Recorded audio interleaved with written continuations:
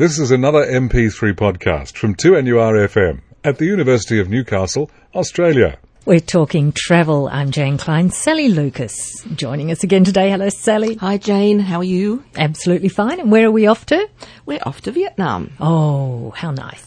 And I think you'd have fond memories of that. That wasn't that long ago, was it? Recent that you memories. Were there? Very nice. More recently indeed. than me. I'd love to go back, actually. It's one of those, I don't know, they call, Vanuatu one of the friendliest countries in the world, but I still think of Vietnam as very much the same. Very friendly, a land of smiles, a land of happy people, and really a very safe country to travel to. And we all worry these days about safety in areas where we're going, and the food, of course, is just to die for. And just to quote a quote from James Michener before I start, he said on one of his little sayings, "If you reject the food, ignore the customs, fear the religion, and avoid the people, you may as well stay at home." Thank you, James Michener. Exactly, and I think that's very valid in today's, terms as well as when he was around also. But yes, Vietnam, it's quite amazing how it has brought us into the world of Vietnam. We didn't travel there probably until 10 so years ago before people really started going. So it's all been a really recent surge of people going into Vietnam. And Vietnam Airlines, introduced a service. They had one a week, when they first flight in there. And they're still the only one that operates a direct service.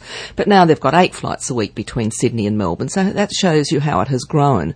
And it's a beautiful place, and it's got so much to offer. You look at Hanoi, which is the capital, and of course it's got so many influences there, from the French and all the different people that have been there. And I just loved Hanoi. I liked the lake and the parks and the shopping, the streets, each street name for what it sold, whether it be Silk Street or, Lantern Street or whatever. So they have a street that you buy specific things from. And I love that as well. And the pho, that beautiful soup or broth, if you like to call it, that you just keep adding to. And it's, you have all this wonderful fresh, I can always remember one restaurant we went to, the bean sprouts were so crunchy and so fresh, but the little ladies who prepared them had cut all the little ends off. Can you imagine sitting down and cutting all the ends off because they didn't consider that as tasty as the actual shoot itself? So, and then you had your little bowls of fresh basil, coriander, chilli, and you could have a plain broth, or you could add meat to it, or chicken, or fish, and everyone on street corners sells pho, and everyone's sitting there on the sidewalk on their little stools, eating this wonderful concoction. And the food there is so beautiful and so wonderful. Then you've got the treasure of Ha Long Bay, of course, which is, World Heritage listed with its fabulous limestone pinnacle peaks, and you sail amongst not far from Hanoi either. No, well, it's about 3 hours roughly from Hanoi by road.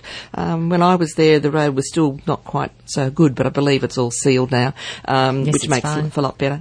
And then, of course, where you went, Jane, which I didn't manage to get to, which is supposed to be very interesting, is Sapa to the north. I've heard, and I don't know whether this is right or not, you could maybe correct me on this, that not to go there on weekends. It gets a bit kitschy, that there's a lot of couples and Vietnamese weddings and all that sort of thing happens on weekends. So if you go up there, they suggest for us Westerners that you may be better to go on weekdays. I don't know whether that is still true. I think I wasn't there on the weekend either, so No, I think so that's there you probably go. very good advice. Yes, Very colourful. Well, I believe so, and the girls in the office that have been there as well said the colour is amazing, and of course you're bordering on China and those areas, so you've got far more different influences as well. And then, of course, you've got Dalat in the centre, which is a hillside. Of course, a lot of Vietnam is quite flat, as we know, but it's got this one long coastline, like this really narrow, long strip of land. So your seafood is amazing there for those reasons as well. And then, of course, as you come down from Hanoi, you can go north to Sapa, Ha Long Bay, as we said, come down and you can do Hue, which is on the Perfume River. You've got Hoi An, which is wonderful. And if you do the drive over the Hai Van Pass, that's a lovely drive to do to get down to Hoi An, if you want to do that by road instead of flying, all the way into Da Nang. Hoi An is fascinating. It's famous for its tailoring. The Japanese covered bridge is wonderful. And again, all the influences there. And if you get up really early in the morning, I think it was about 5, we cycled in. We were staying a bit out of town. All the women run the fish markets. There's not a male to be seen. And it's quite incredible. The men do the fishing, but the women run the markets. And it's quite amazing to see these really genuine markets. And then, of course, you can go further down and go to Nha Trang if you want a little bit of a beachside relaxation. And Ho Ho Chi Minh City, which of course is all noise, bustle, etc. And that's your sort of entry down into the Mekong Delta, the Cu Chi tunnels where they fought the war underground. The guerrilla war was, where they were hiding in the Cu Chi tunnels, which is quite amazing as well. And the markets there are fantastic, the Bentan markets, and there's good shopping in Ho Chi Minh as well. But the food, the shopping, the people, it's just really a fascinating and lovely country to travel to and very safe. So just thought we'd have a little chat about that today and encourage people maybe to go and enjoy Vietnam. A country on the move. Absolutely. 2NURFM 103.7. We're talking travel, thanks to our sponsor Travel World on King, Sally Lucas. Added extras. Aha. What does that conjure up? All sorts of things. An extra bag.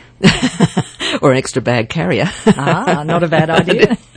And I'll just go with another little quote before we start from Marcel Proust.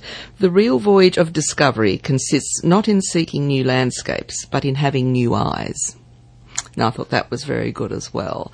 And we do have to go with very open eyes and minds, I think, when we travel, don't we? We do. We learn so much more. Oh, it's a wonderful thing to do. It is. And when we're saying added extras, we're just meaning like when you travel to a country, sometimes there's lots of little things you can purchase here before you go that aren't all that expensive that will make that journey, again, what we're trying to say, more enjoyable, less hassle-free, etc., which is what we want. So if you went to London, for example, you've got a London Visitor Travel Card, which is for use on the Underground Metro and the Red Bus line, right? And you can get a 3-day pass or a 7-day pass, and one's just for 2 zones, which is just the city area, or one covers 7 zones, or 6 zones rather, which would take you out to Heathrow and so on. So that's something you can purchase. The only thing with that, though, is you do have to have a date on that. Okay, so if that didn't suit you, this is something new. They've introduced what they call an Oyster card. Maybe the world is your oyster, if that's what they're meaning. But this Oyster card is just got a value on it, preloaded value of either £10 or £15, and you can top that up at any tube station, Oyster ticket stops and London Travel Information Centres, and you're only paying for the travel that you take. And you can just, no date restrictions, and you just pay as you go and can reuse it and you can top it up. So that's just an interesting new thing that's been introduced to London.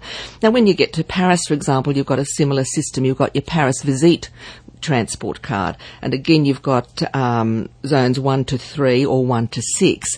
1 to 3, again, your main city area. 1 to 6 will take in, for example, Versailles, Disneyland, Charles de Gaulle Airport, so you could use it from arrival. And the other good thing with the Paris Visite card, it gives you lots of privileges and discounts on other attractions as well, so it's certainly worth considering. Another one is the Paris Museum card, and that was great. I use that as well. And whether it be the Louvre or the Arc de Triomphe or the Georges Pompidou Centre, and you don't have to queue. You go to the front of the queue, you've got your pass. So on some of these attractions, you do, as you probably know, Jane, there are quite long queues sometimes, particularly in the busier months, to get into some of these things. And just getting back to England for a minute too, you've got that Heritage Pass too, which lets you into all the stately homes and gardens, which is a wonderful thing to do if you're driving around.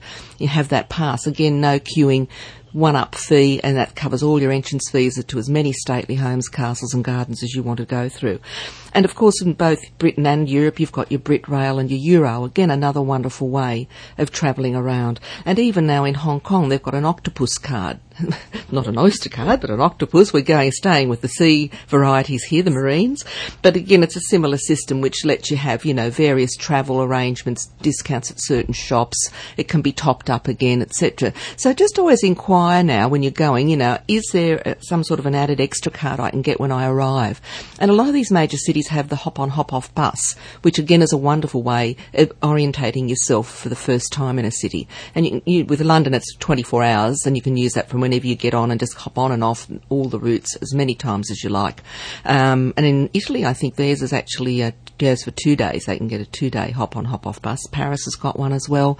Most cities do, New York and so on. So just inquire all the time. Don't think just air ticket. Think, what can I buy to enhance the holiday and to make it easier for me to get to see the city or the surrounding areas that I want to see? And it's a wonderful way of just making sure that you don't miss out and, you don't have to queue. And as we've mentioned before, theatre bookings, please consider those. You can book them in Australia. We have access, travel agents, to do that for you. So if it's an important show, that you really don't want to miss out on, you've only got 3 days in New York or London, whatever, you're much better to pre-book. But added extras. Added extras, adding value to your holiday. And we'll be talking travel again next week, next Friday after the 1 o'clock news. Thank you, Sally Lucas. Thank you, Jane. On 2NURFM 103.7.